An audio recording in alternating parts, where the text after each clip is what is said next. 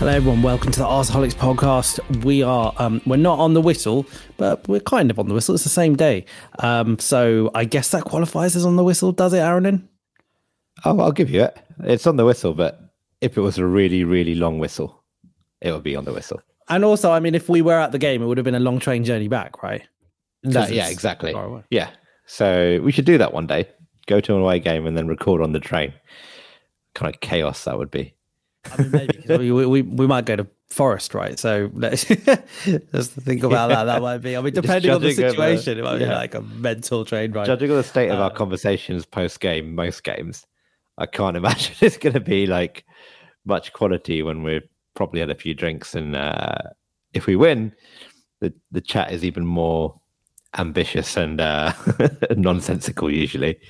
It's true. And speaking of a few drinks, I have had a few drinks today and I'm still drinking, partly in celebration because, I mean, this might be my favourite performance of the season, to be honest, today.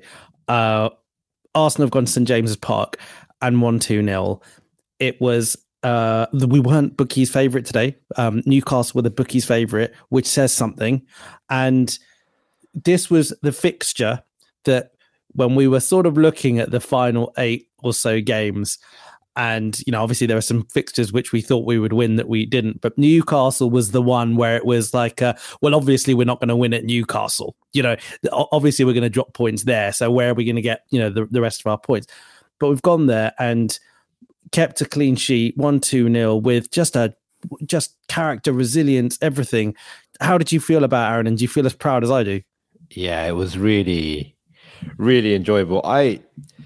It was a bit of a weird one pre-game because I wasn't that nervous, mainly because I'd watched City the day before.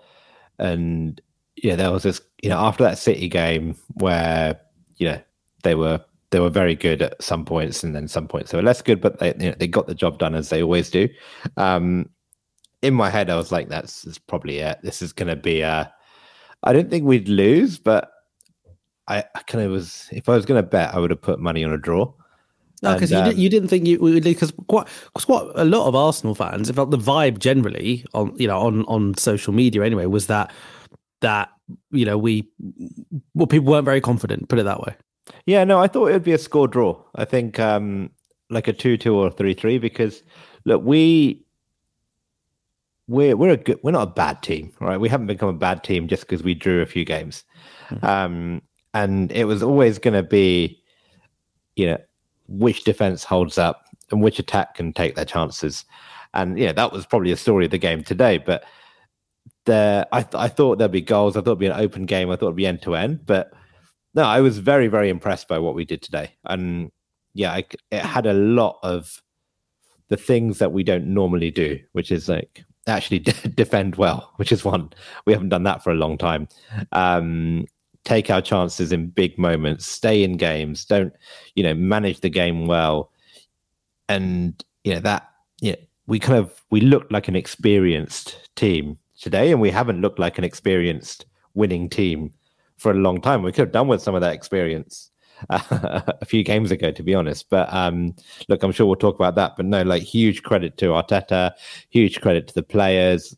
I thought, almost every player on that pitch was excellent.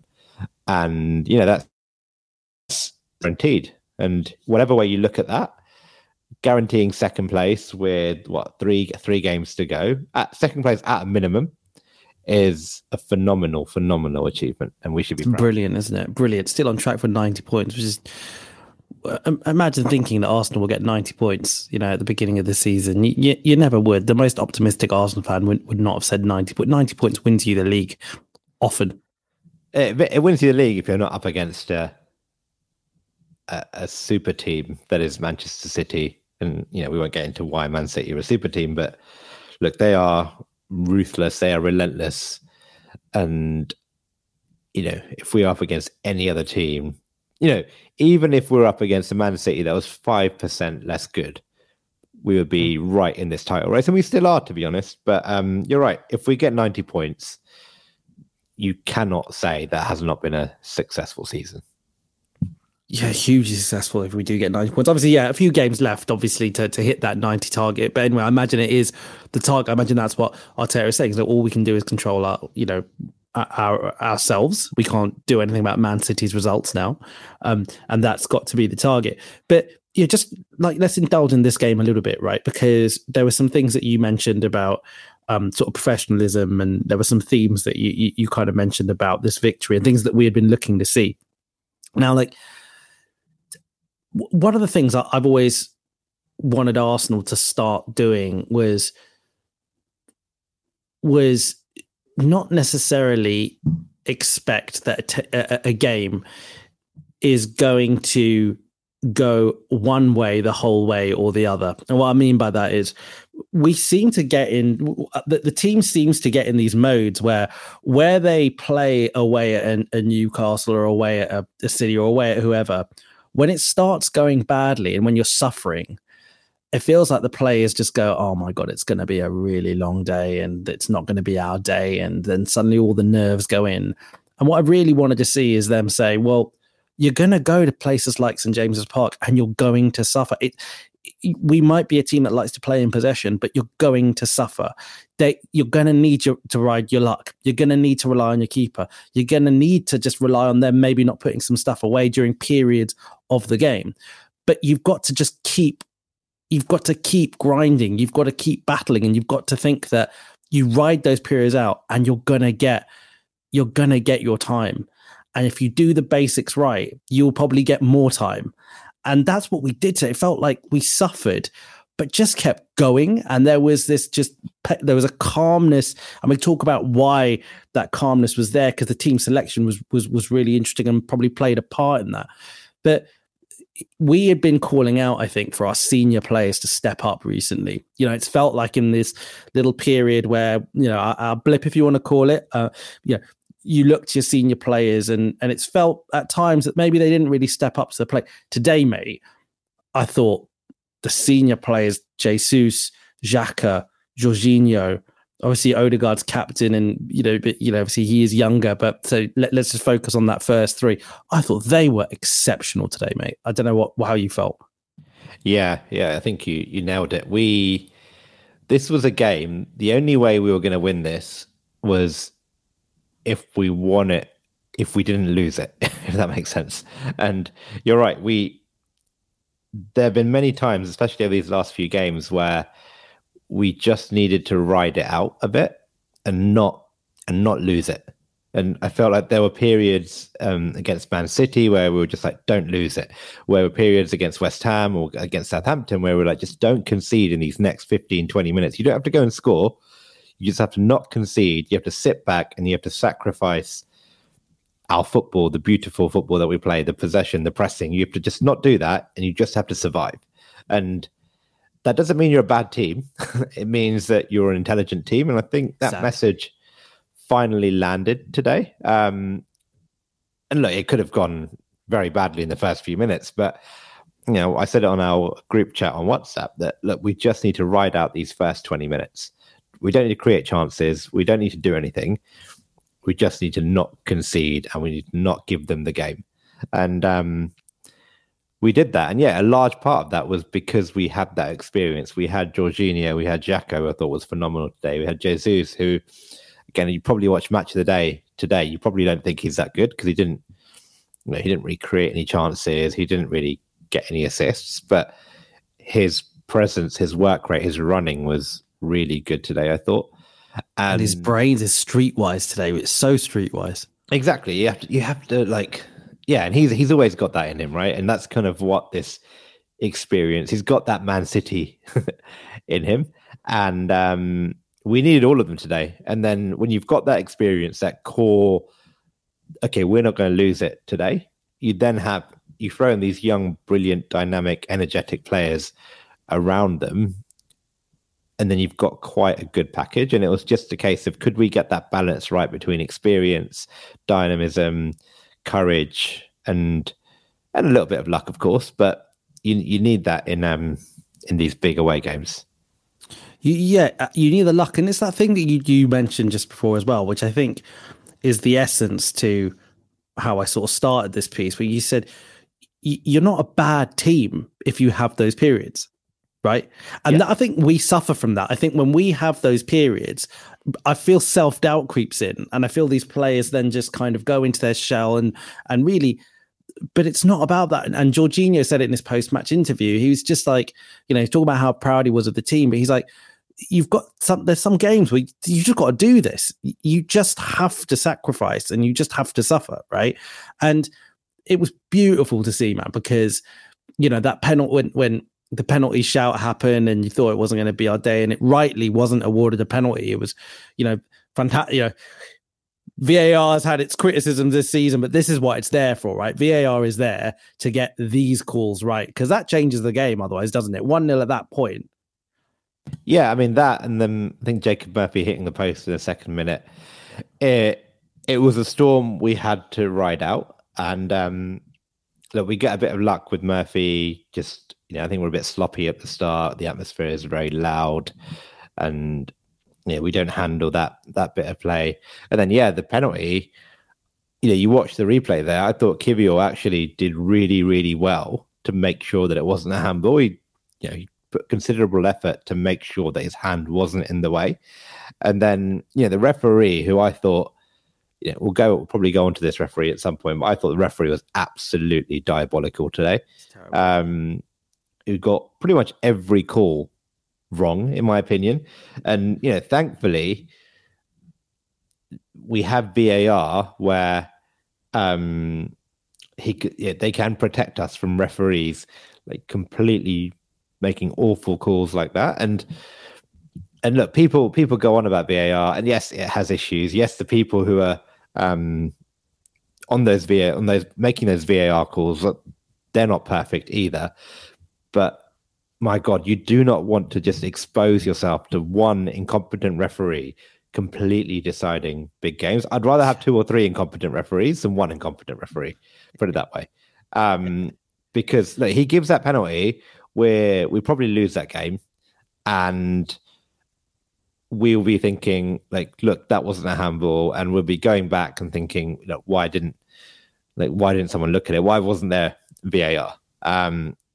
So yeah, like I'm still very pro VAR. I think it needs to exist. It needs work, but look, it was a good moment for VAR, that penalty. It was definitely a good moment for VAR. And so, as Russ points out, there was that, there was the hitting the post. We were under a lot of pressure in that first 10 minutes, and on the basis of what we know of this Arsenal team, in games like that last season at St James's Park, I wonder what would have happened if we had gone a goal down, but we didn't. I said we didn't, right? So we didn't, and then after that, something seemed to change in the team. We started getting a little bit more composure, etc. And Odegaard, for about 15 minutes, I mean, he had a really good game anyway, but there was like a 15-minute period around kind of where I think his goal was kind of in the sort of towards the start of that 15-minute period. He was exceptional. Was he absolutely unplayable? He turned into, well, I was going to say peak Kevin De Bruyne, but maybe we're doing him a disservice now, because in that goal that he scored, he has scored the most goals outside of penalties. I'm not phrasing this correctly, but the most non-penalty goals by a midfielder in the Premier League in a season. Yeah. So I can't believe that to be true. Is that true? Yeah, because Frank Lampard, I think, has a 30. I think this is 15, right? Odegaard's is 15. Well, it might be 15 or 14, whatever it is. Lampard has one less. Really? Yeah. Okay. I guess it's probably down to like who you call a midfielder and what is a midfielder. But yeah, I agree with you. I think we're talking about the central sort of midfielders. No, look, he's having a phenomenal season, and it's these big moments where he has really stepped up. He stepped up in the last game against Chelsea, and for the goal was well taken, and he had the confidence to take on the shot, and then for those 15-20 minutes afterwards, it completely transformed us as a team, but also him as a player. He was he just found himself in all sorts of space. I think he set up Martinelli for one chance, then we go on, and then he wasn't involved in this, but then Saka was put through, and then Saka misses a chance as well. And, after, I think Sky showed a stat which was like pre-goal and post-goal, like our pass completion. And I think pre-goal, I think our pass completion was around 70 to 75%. And then the 10 minutes after we scored, our pass completion was about 97. So, we really did turn the screw. And then it was really, really good to see us play our game, because I don't think Newcastle really knew what to do at that point. Because look, this is a big game for them. Let's not mess about here. This wasn't like last season where we rocked up. Newcastle were playing really well, but they didn't really have anything to play for. Newcastle are fighting for top 4. They needed 3 points, right? And I think that second half of that first half, where we really kind of just balanced that game out, I think they were really confused about what was going on. They didn't know, like, should we sit back? Are we going to get battered here because Odegaard is finding space? Should we go at them? But we're not really sure what to do because they're playing their football. And I think you really have to commend the bravery of this team to just go and do that, right? There was a moment, I'm not sure if it was before the goal or after the goal, where where I think Martinelli was played in, and we played that out from the back. So Ramsdale played it out. I think Gabriel was involved. Xhaka was involved. Played it to Odegaard. And the biggest criticism I had of this team against City, actually, was that we didn't really show what we were about in that game. And I was very happy to just see us have a go and try and impact this game in a positive way by doing what we do. Yeah. Well, what do there's a criticism that had been kind of painted on Arsenal quite often this season, even the games that we've won, has been that we're too emotional, right? That's been thrown out a lot. I felt Newcastle were very emotional today.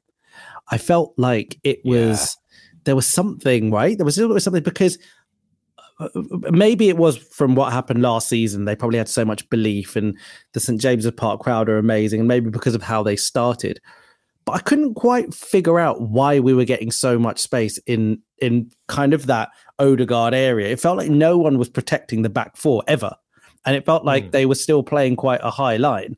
And so I wasn't quite sure whether that was tactical, was that something that we had worked on, or do you think that they just did that really badly, and was it just too gung-ho from their perspective? Yeah, I think they were just unsure about, should they keep it tight, should they sit back, because that's what they did against us at the Emirates, right? They realized very quickly that we were basically too good to kind of compete with them, and they basically sat back and they were like, we're going to time waste, we're going to kill this game off, and we're going to play for a draw. And I think they were unsure about that, but then they were like, no, we need to go and win because we're in the top 4 race now. And actually, I think you probably look at it and say, actually, maybe this is an example of Newcastle like not yet knowing how to act like a big team either. And it's like all of a sudden, like, hang on a sec, we're favourites to beat Arsenal here. We're in a Champions League spot race. What do we do? Like, and they're not the 15th place team anymore. They are a top 4 team, and this is a big 6 head to head or whatever they call it, right? And I don't think they were mentally ready for that. It's gonna be really interesting to see how they, assuming they do get into the Champions League next season, how they handle these big head to head games going forward, because that's the expectation, right? And they're probably not there. And I think we did out emotion them in that sense. And one other thing I picked up on, which was really interesting, was I think Arteta probably did a really good job publicly of trying to kill the crowd. Like, I remember listening to I can't remember which podcast it was. I think it must have been Arsblog, where pre-game, where they were saying actually Arteta in his pre-match conference was basically really dull and really boring. And look, we don't know if this is true, but I think the theory now is that the reason he was very dull and very boring was he was very reluctant to give journalists headlines that would like get the crowd up or get Newcastle up or like put more pressure on the game. He kind of was very neutral, and apparently he even said that pre-game, when a journalist asked him about the documentary, he said he hadn't watched the documentary. But then you found out post-game, I don't know if you saw the interview there in Ramsdale. Yeah, that he showed the scene. He's like literally showed it to them there. So he was obviously like, the message to the team pre-game was like, we want revenge. But I think I assume it was a very deliberate tactic to not tell the crowd that this was a revenge game. Because if you do that, I think Newcastle probably go into that a bit differently. This is really interesting. So do we see a manager learning here? Do we see growth? Because he's a young manager. He's an elite talent. I would say he's the elite talent in Europe in terms of coaching. But he's still young. He's still figuring out. This is his first job.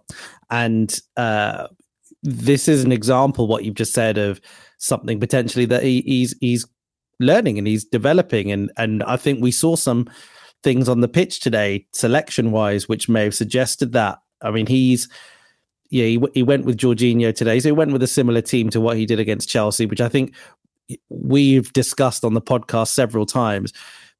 Kivior in particular was someone that we were puzzled as to why he wasn't getting a go over Holding. And then I don't know. I mean, it's too simplistic to say that. See, we told you so, Arteta. I mean, it's way too simplistic. I don't think we're arrogant enough to say something like that. But maybe there was an element where Arteta was thinking that he was going to show faith in Holding, and that was going to spur Holding to take it to another level. And that was I don't know. But there's that.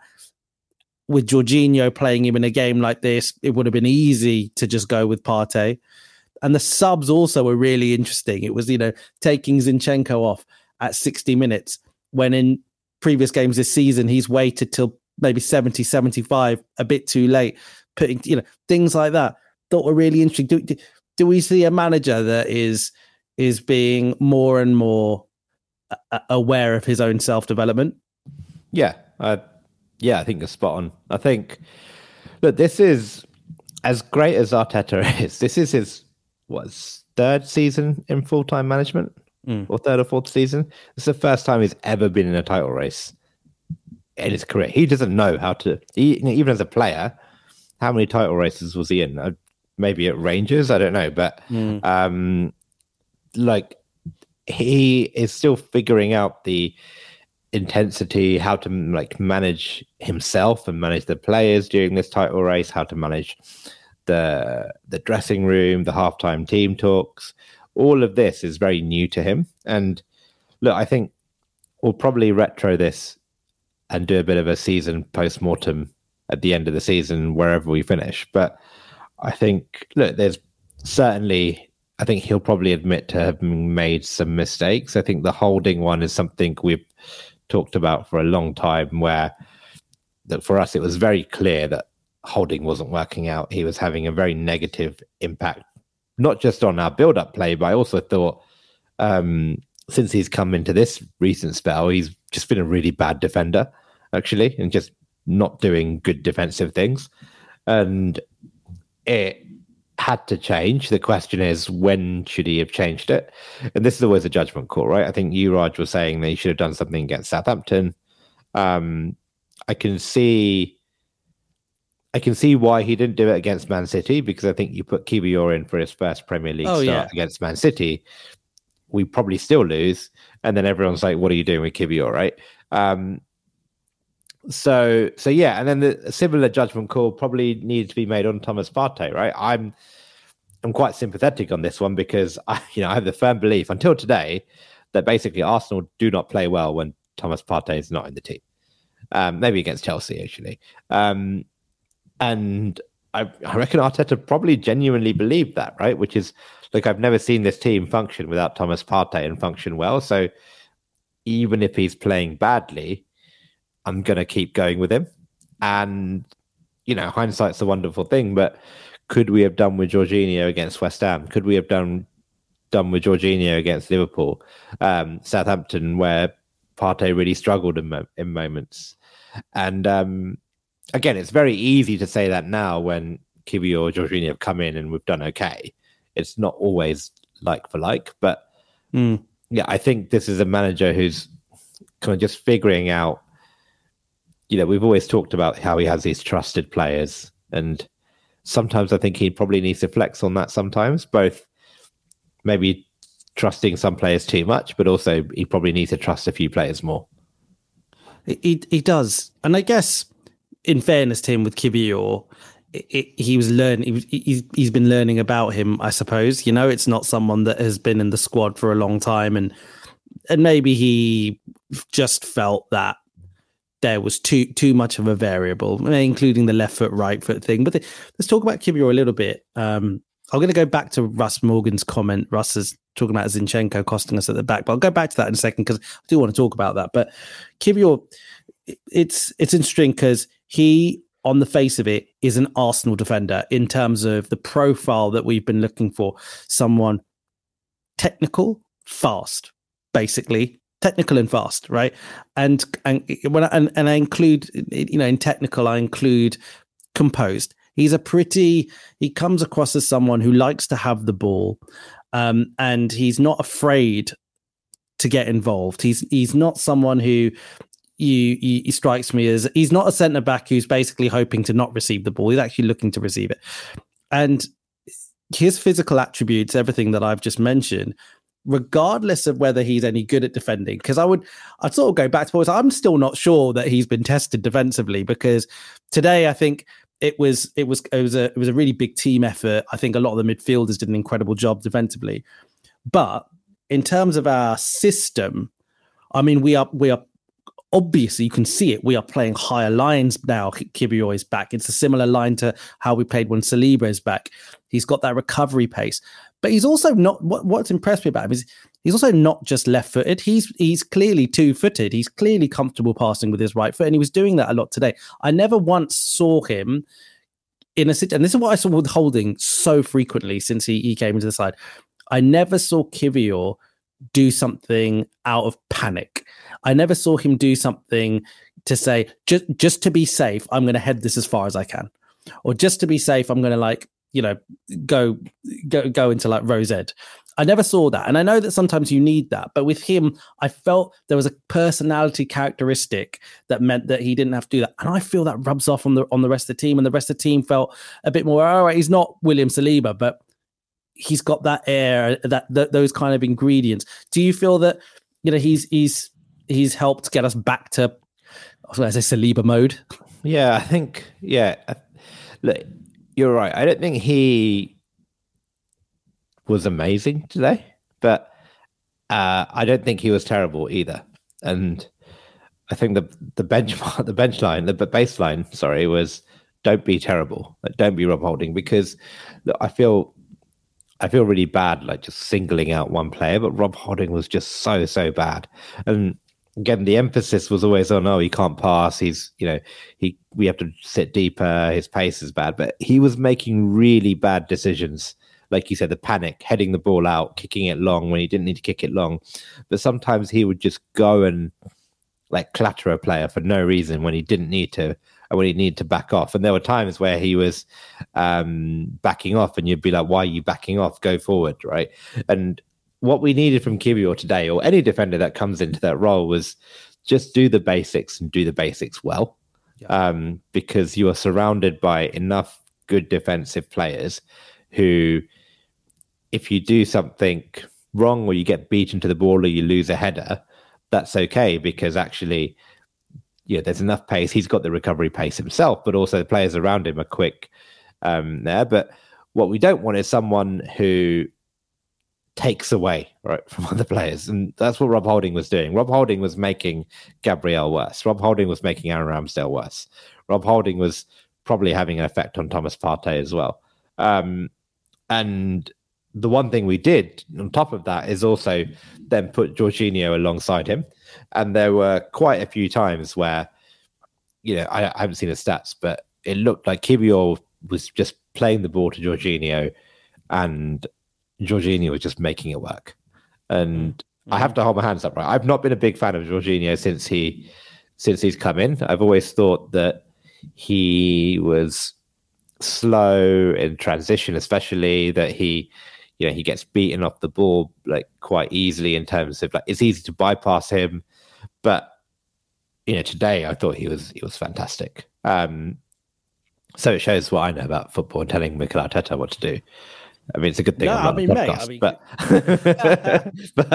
podcast, yeah, I thought he was like, I thought he was really good, and I thought the fact that I think he helped Kivior just, there were times, I'm not sure if it was just Kivior, but like a lot of them would just play the ball to Jorginho, and in difficult situations, or play it to Odegaard or play it to Xhaka, and they would just deal with it.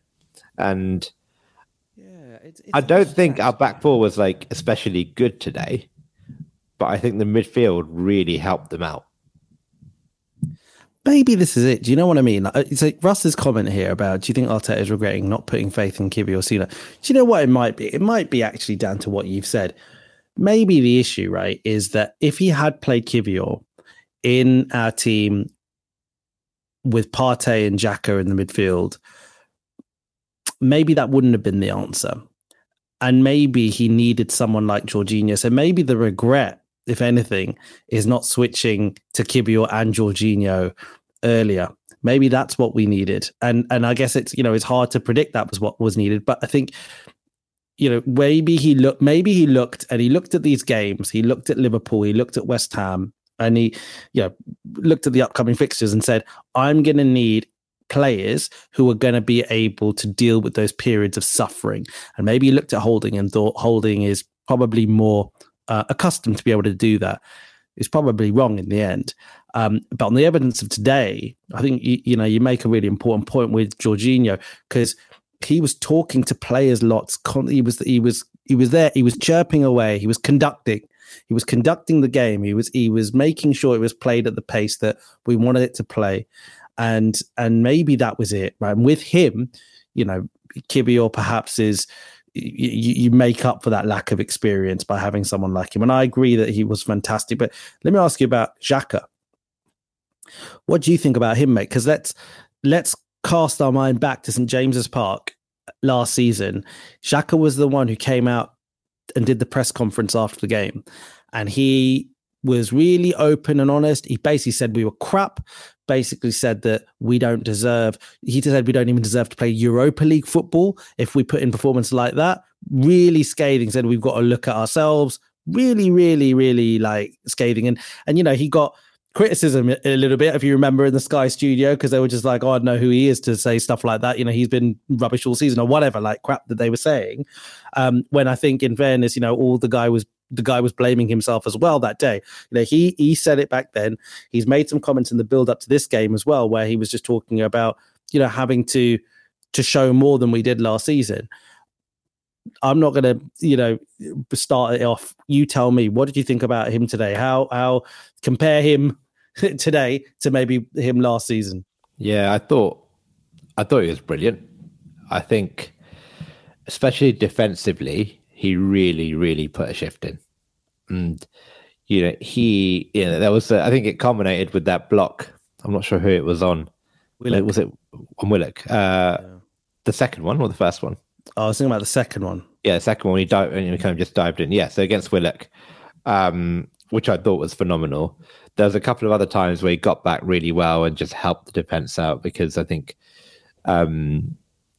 Gabriel was at times left quite isolated in a few things. And I think then to just get up the other end of the pitch and try and keep play moving.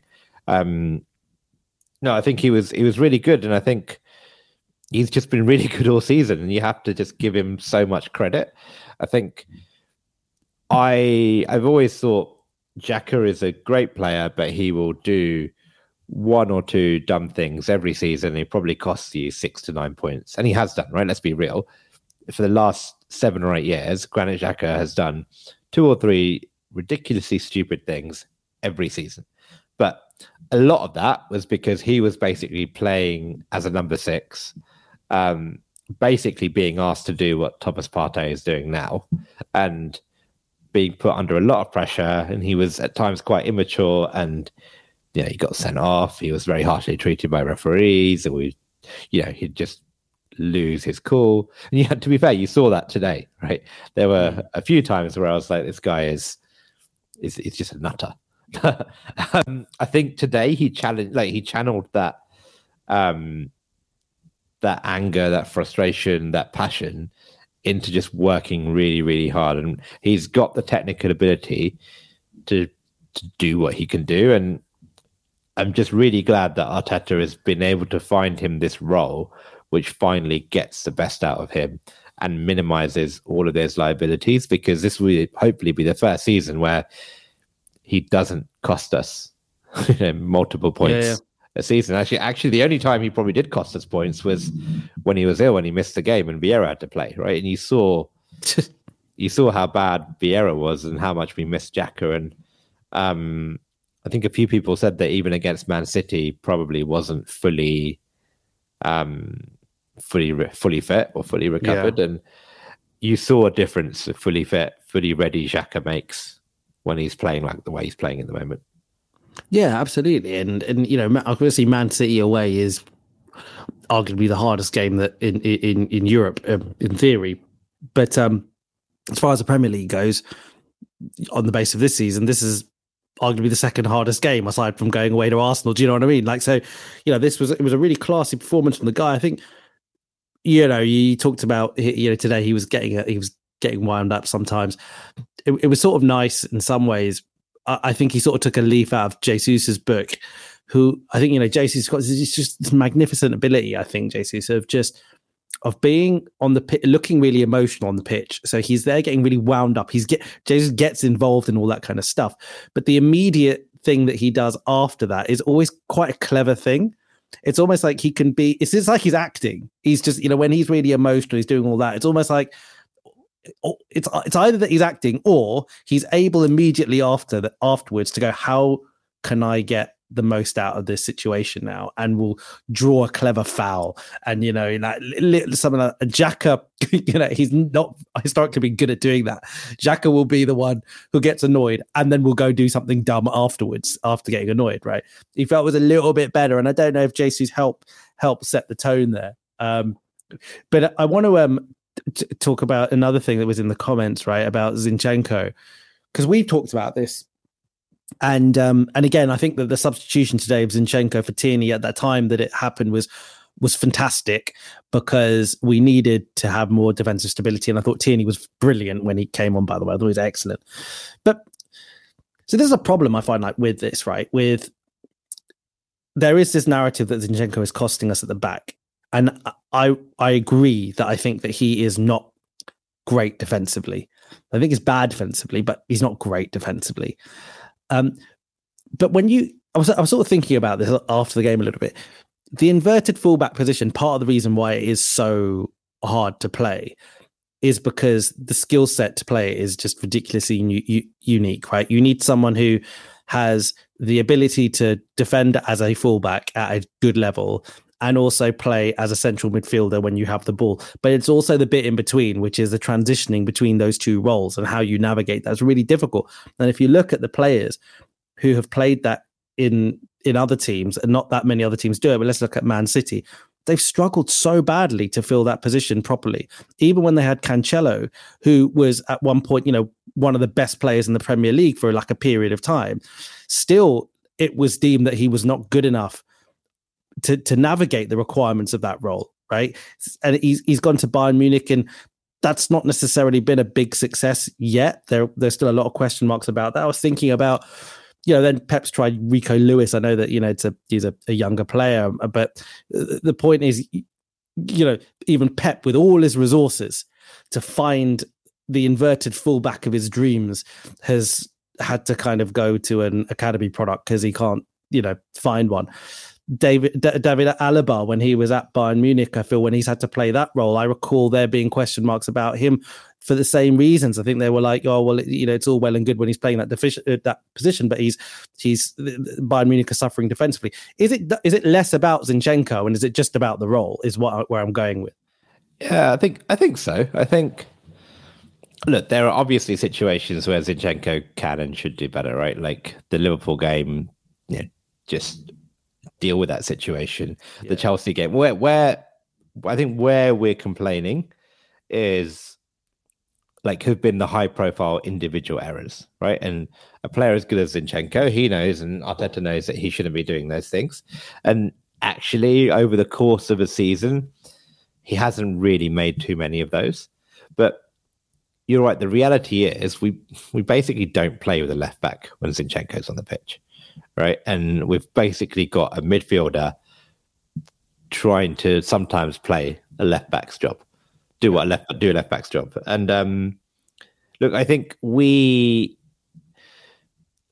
Zinchenko, when he's like in midfield, I think he's phenomenal. Like he's all over the place. He's on the left, he's on the right, he's in the middle, he's up top, he's out wide, and we really, really benefit in most games where he does that. I think today probably showed that there are probably some games where actually we need a left back and we don't need a midfielder.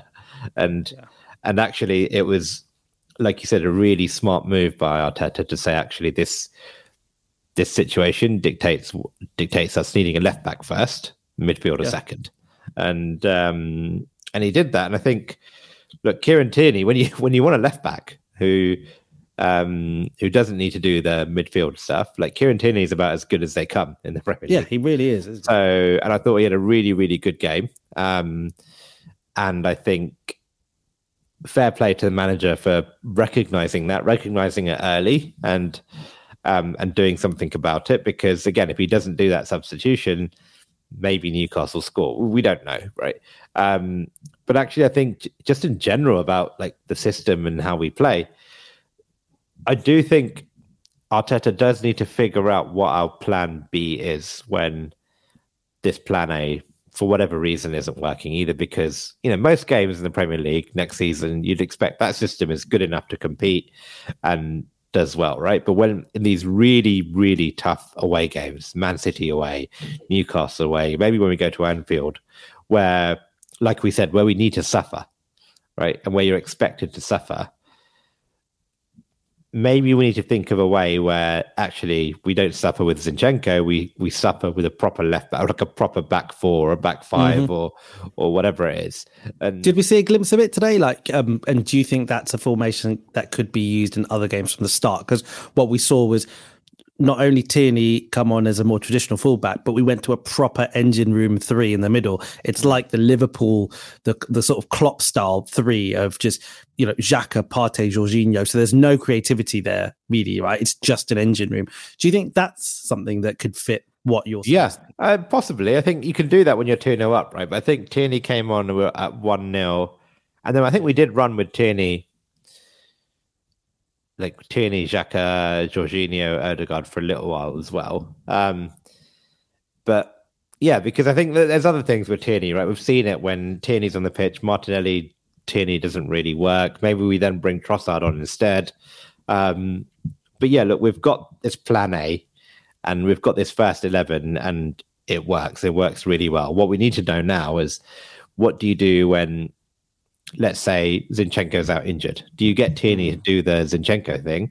Or do you go with something that actually gets the best out of Kieran Tierney or whoever the left back is next season? Personally, I wouldn't want to see Tierney sold, but if we did sell him, then do you get another left back who can do what Zinchenko can do, or do you get another Kieran Tierney? Or do you get like a Tomiyasu like left back, for example? So yeah, look, it's food for thought for next season. But generally, I thought this was a game where Arteta's substitutes were actually really good. And I've criticized his substitutes quite a bit recently because I think he's got quite a few wrong. But I feel like, this bringing Tierney on, bringing Partey on, bringing Trossard on, they were all very good substitutes. And it seemed like we managed the last third of the game very, very well. Completely agree. And I would go as far as say I think it's Arteta's best game in terms of substitutions, just selection substitutions. From that perspective, I think it was his best game. So you could probably argue that it's one of his best games in management as an Arsenal kind of boss, given what you said as well about him controlling the pre-match press conference and stuff like that. So look, man, great to see. Let's talk about context, right? Because brilliant result. I say but like we are now, the league table looks like there's 1 point between us and Man City. So Man City have got 82 points, we've got 81. Obviously, they played a game less. Okay. The fixtures are interesting, right? So we have Brighton at home. It's hard, but at least we're at home. We've got Brighton at home, and then we've got Forest away, and then we've got Wolves at home. And Man City have got a really interesting set of games, which are kind of dissected by Champions League games, right? So they've got Everton. They've got Everton away, and then I think the Champions League game the next week. I don't know. Champions League game is it this week coming up? Yeah. So they're playing on Tuesday. Then they've got Everton on the Sunday, and then Madrid again on the Wednesday after that. Yeah, and then they've got Chelsea, and then they've got Brighton away, and then Brentford away. Right now, mate, this is not easy, right? Because Gary Neville sort of put it quite well, I think, in the post-match when he was talking about what Arsenal's result might mean for City, and he basically said, City aren't gonna. I don't think City are going to be worried necessarily. It's not like after this game, watching the Arsenal result, they're going to be like, "Oh my god, oh shit," and they're not going to, mentally crumble just at that. But it is basically like like an elbow in the ribs, I think was his analogy, right? Where it's just annoying, and it's one of those things where Pep knows that you're going away to a team that's battling relegation. You're going away to a Sean Dyche team battling relegation in between two of the biggest fixtures in Man City's history. In between the two fixtures, really, that is what Pep's there to do: win the Champions League. The two that they want to win more than anything. Let's be honest. We know the title's important. It's everything for us. It isn't everything for them. You're right. Yeah, it's going to be really interesting, and I hate that this team have got me back into this now. Yeah. So exactly. So how do you feel? Is it too little, too late? This, or are we back in it, mate? We're more in it than we were at the start of the day. Yeah. I don't know, man. If you ask me, I mean, look, City are still favourites to win every single game they play. Like, someone showed me a screenshot of like City's games this season where it's on one of those websites where they color code it, like green for win, like yellow for draw, red for loss or something, and it was basically all green. They've basically like won every single game in every single competition they've played, except for like the odd cup game, like Brentford, Everton, and that's it basically, and Forest or something. Like, it's nonsense. They win it all the time. So for us to expect them realistically to lose and draw a game, I think that's very unlikely. What I think is going to happen, which is going to be really annoying, is they will probably draw one game or something like that, and they will get frustratingly close. But I don't think they will drop enough points for it to be significant. But look, we've just got to get to 90 and see, and make them get to 91, or even get to 90 or 91, 92, whatever it is, right? And look, funny things can happen, right? We went to Everton and we lost. So maybe like in between a Champions League semi-final, maybe, there's a couple of injuries and they don't want to risk people in that game. They rotate a bit more than they should. Pep does something really weird. If Everton can get something, then it gets really interesting, because I think the way the fixtures work is that obviously on Sunday, Man City are on like the 1 o'clock game or whatever it is, and then we play Everton at 4. So if Everton gets something there, I think the Emirates is going to be absolutely buzzing. And then I believe we then play Forest. Is that on a Saturday? I think that's when we're thinking of going. Yeah, it's a Saturday 5:30. So we play Forest, and then City have got to go to Chelsea, Brighton. City have got to play Chelsea at home, then they go to Brighton away, and then we both play in the last game of the season, right? Yes. Is how it works, right? So if we can beat Brighton, then regardless of what happens, if we beat Forest, City will basically have 2 games in hand on us before the last day, right? And then the pressure's all on them. Then they've got to play Chelsea at home, Brighton away, Brentford away. I think we just have to take it to that point. We have to beat Brighton. We have to beat Forest. And then if City then go and beat Chelsea, beat Brighton, then it's done, I think. But if something doesn't happen, then at least we go into the last day with a chance. And if from this position we can go into the last day of the season with a chance of winning the league, I think that's a really good achievement. And then who knows what can happen.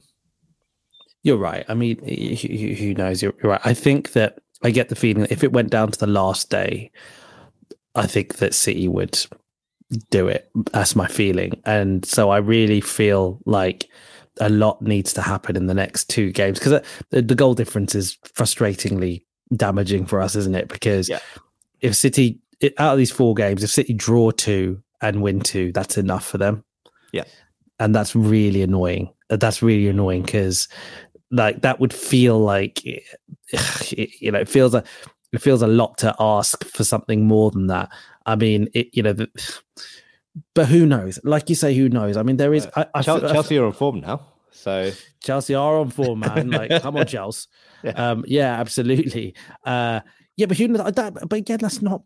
So, again, narratives. Chelsea haven't got anything to play for per se, but they've got players who have things to play for individually. Right, trying to stamp them. Yeah, I mean, this is when we started to clutch at straws because Chelsea are awful, man. But yeah, I agree with you. But look, funnier things have happened.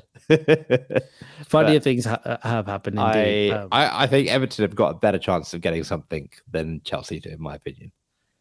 But let's if Everton's a draw, then it gets interesting. Yeah. Yeah, I'm always like that. If I feel like if Everton win, then I don't know how I feel, because obviously it's great because they've dropped points, but I feel like if they win, I can imagine Pep and the players really, really picking themselves up for the final 3 games. But I feel like if they were to draw one, then they might still feel like, okay, we can still afford to draw another one, and then who knows, they lose another game. So put it this way, like I'm always thinking, I can see if we are going to win the league, I can almost see a City drawing one before they lose one type scenario. But look, at the end of the day, the more and more I think about it, the more even through this conversation, it's still an outside chance. It's still very much an outside chance. I mean, look, Everton are rubbish. Chelsea are rubbish. I think if it does happen, they'd probably have to lose away to Brighton and then draw away to Brentford. Yeah. But it's annoying, because Everton are rubbish and Chelsea are rubbish, but Leeds are rubbish, and Leeds up to it was 2-1, it's very annoying. Fulham was 2-1, I think, as well. So Fulham was 2-1 exactly. It's just torturous, mate. It's torturous. Anyway, before we close off the show, I want to talk about Man United, because it's just they were in a title race apparently. I don't know if you heard that. Yeah, I did. Apparently, they were in a title race. Man United are back. Yeah, they were in a title race, and it seems like they're not in a title race anymore. In fact, they're in a race for top 4. They're in a genuine battle now to finish 4th. Yes. That's awful, man. Banter aside, okay, look, I never really thought that they were in a title race, but they were up there. I didn't think 4th was in question. And now it's interesting, because I was listening to before we went live, I was listening to the United stand, because I really like Mark Goldbridge, and I actually think he's one of the better pundit. Actually, I really rate him as a pundit. I really like what he talks about, and how he talks about United. It was really interesting when he was he was really calling them out, but in a really observational, matter of fact way, where he's basically just it really wasn't very long ago where the Man United players were literally, high-fiving after they'd win a throw-in. They were like, the camaraderie was like amazing. There was this period, and it's just gone absolutely crap again. And like almost like someone snapped their, someone's clicked their fingers, and it's just been a car crash in terms of camaraderie. Like there's no chemistry. Like some of those big players like Casemiro just can't be asked, right? Like they're just like completely different. Like something's happened, and he wasn't blaming Ten Hag because I think his view, which I disagree with, is that the squad is awful, and it's kind of it's not the manager's fault. It's the squad's terrible, and he's overachieving. But like, seriously, man, like they've lost 2 games in a row at the business end of the season. Liverpool could do it. They could do it. There's a similar scenario, right? So they're a point behind, but have played a game more. Any thoughts on Man United, man? You've got obviously a close Man United supporter in the family. What's the perception? I think. Honestly, I've not seen anything good from Man United in a long time. I think the reason they were where they were a few months ago was basically because Rashford was in the form of his life. And for about 3 months, Rashford was probably the best player in the Premier League and basically scoring at a ridiculously high rate and was super clinical. And every half chance he converted, and fair play to him. And now he scored 3 in 2 months. Yeah, and I think he was an excellent finisher, and he still is an excellent finisher. And Casemiro was playing well, Fernandes was playing well, Eriksen was playing well, and De Gea was playing well. De Gea was saving a lot, and he was just keeping them in games where they probably didn't deserve to lose. And I think ultimately these things just catch up with you, and I think over the course of the season, I don't think they've been the 3rd best team in the country. I think Newcastle have been the 3rd best team in the country. So I think, over the course of the season, they're probably the 4th best team in the country. And that's probably quite fair. But are they that much better than Liverpool? Are they that much better than Tottenham? Are they that much better than Brighton, for example? No, I don't think they are. And I think, this idea that, I think you look at what Gary Neville often tweets is like, oh, it's the Glazers' fault. It's the Glazers' fault. Like, the Glazers didn't go and buy Anthony for how many million? 80? 90 million? Yeah, 9, something like that. Yeah. They didn't go and like gamble their whole season on Casemiro, who's like 34, being able to play twice a week. It's no surprise Casemiro's legs are like fading because he's been like basically running their midfield for almost all season, except when he's suspended. And he's just a bit knackered now because he's 34 and they've given him a massive long contract. Ridiculous. De Gea is the most inconsistent goalkeeper in the Premier League by far because he will pull off some incredible saves. Yeah, he's the most gifted shot stopper. Yeah. And then he'll just lose concentration or do something dumb. And then and cost them a game. And I saw briefly just before we started today that Ten Hag's considering giving him a new contract, which I think is like bonkers. But yeah, is that because he's out of contract, isn't he, in the summer? Is that why? Okay, fair enough. I think so. Yeah, because they probably want to sell him, right? Fair enough. Yeah, I think this summer is going to be very, very interesting for Ten Hag because this is a summer that he has to get right. And if he brings in another Anthony who completely fails, a Sancho, I'm not sure if Sancho was a Ten Hag signing or not, but a Sancho or like a Casemiro, if he brings in like some of these players, then you really have to say like, where is he going with this team? Because I think Rashford has done him a lot of favors this season. And look, he hasn't really been able to get the balance of this team right. He's got an aging Eriksen at the back. Like, what is like where are Man United going? Like, what are they? Who are they building their next 5, 6, 7 years on? It's not going to be Casemiro. It's probably not going to be Fernandes. You could say it's Rashford. It's not going to be Martial. It's definitely not going to be about Weghorst, much to Nero's dismay. And I'm just not sure where they're going as a team. So I mean, I really hope they do drop out of the top four, because I think that would just be really funny, and I think if they can get top four, it will really help them rebuild. And I think another year out of top four might just actually kind of just push them towards the Europa League for like 2 or 3 more years. Yeah, I completely agree. It's difficult for them, right? Because I think even with financial fair play and stuff like that, they've got huge contracts. Yeah, their players, like Anthony was on about 200k a week, I think. So Maguire, like, they're on big money and they can't sell them. But not that they're looking to sell Anthony, but like, it's hard to shift players when they are on that kind of money. Right? We've experienced that in the past when players are on this big money. It's tough for that. But I'm thoroughly enjoying it, because a lot of Man United fans I know are just very loud at times this season, and I think now it's getting to this point where you look at the league table and you look at the longevity of being able to do it over a course of a season. There's a massive gulf between Arsenal and Man United. Arsenal are far, far, far better coached with far better team than Man United, based on the season. And like Ten Hag's first season, like, he'll implement his ideas. He'll have more time. I'm sure that he will. But there's this squad is a very expensive squad. I don't really buy into this narrative that like every time a new manager comes in, you automatically have to allow them to be like rubbish for a while. Like, it's not always the case.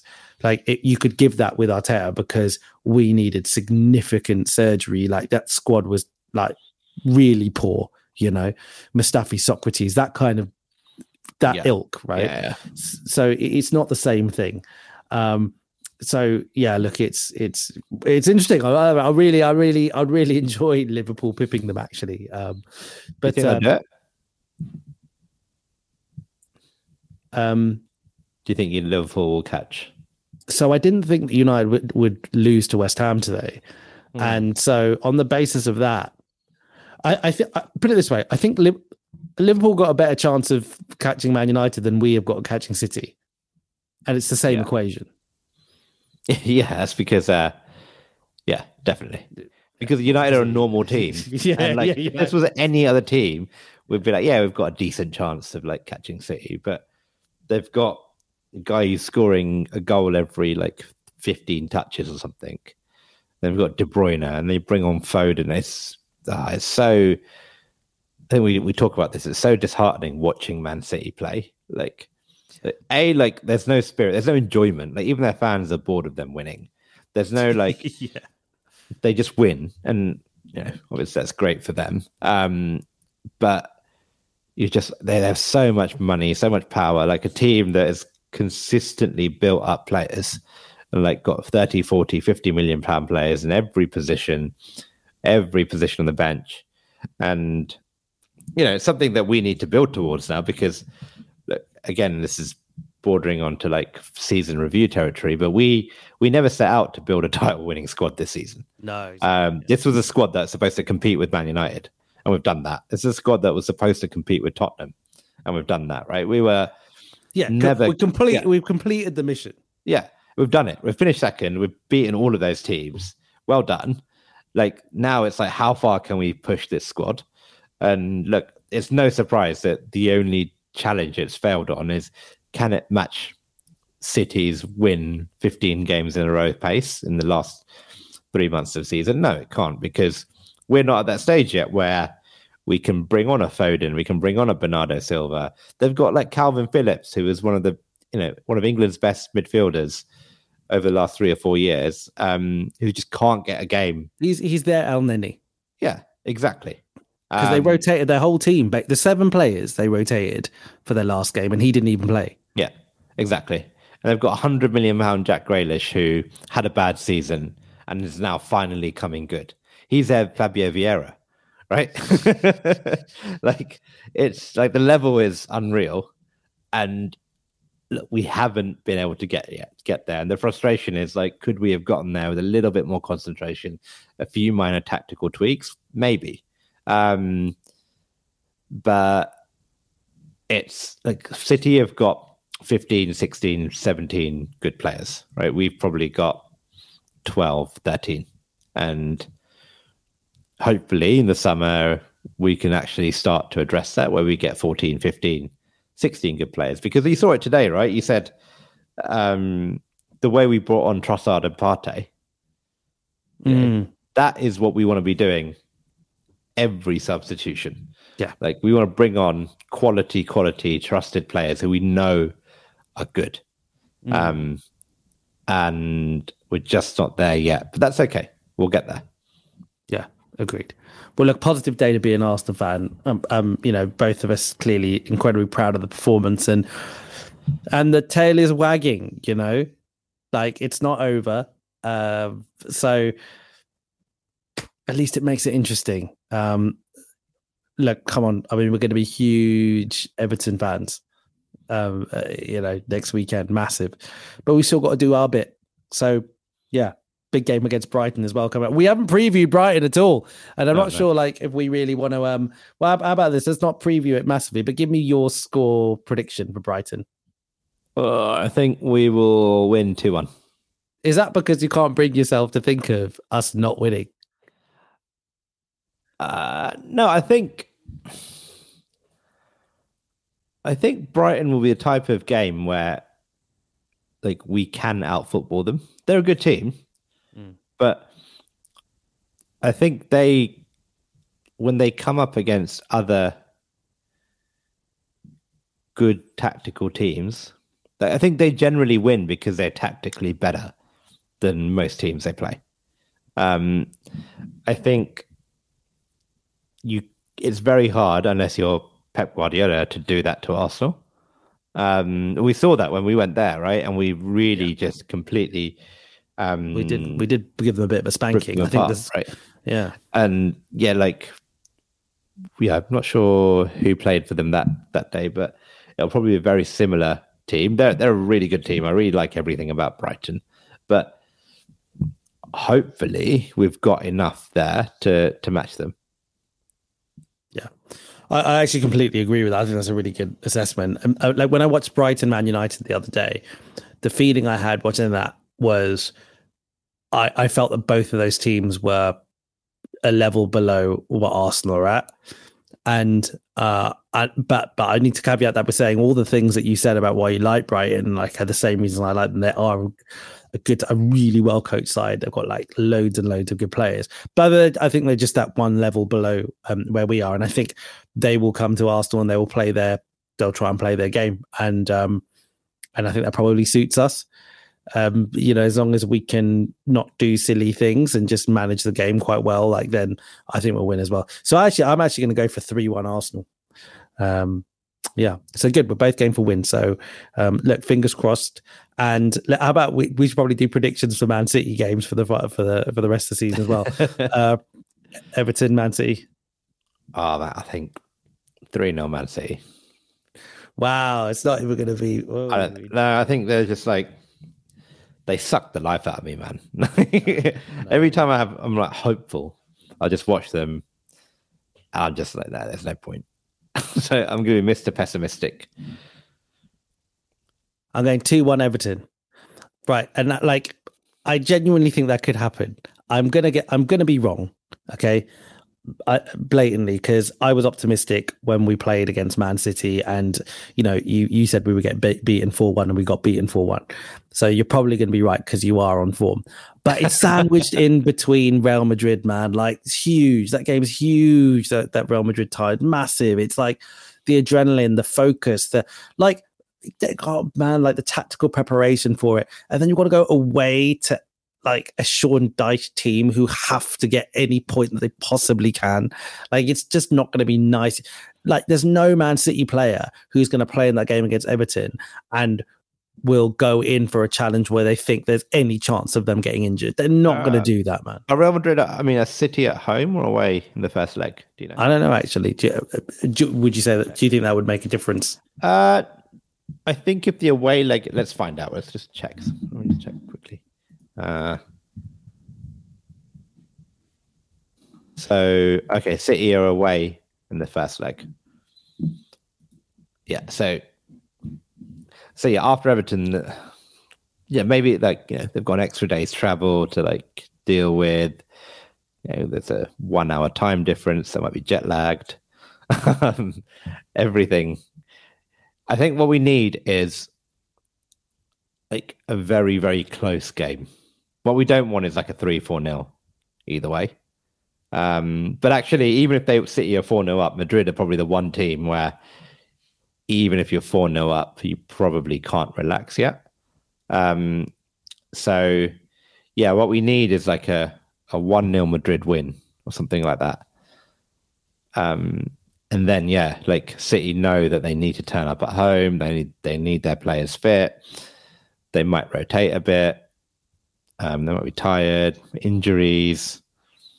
I think that's what we need. What we need is a few knocks as well, where they don't want to risk their best players against Everton. And they say, just give them a week off. And then maybe. Man, we need all these things. We just need the stars.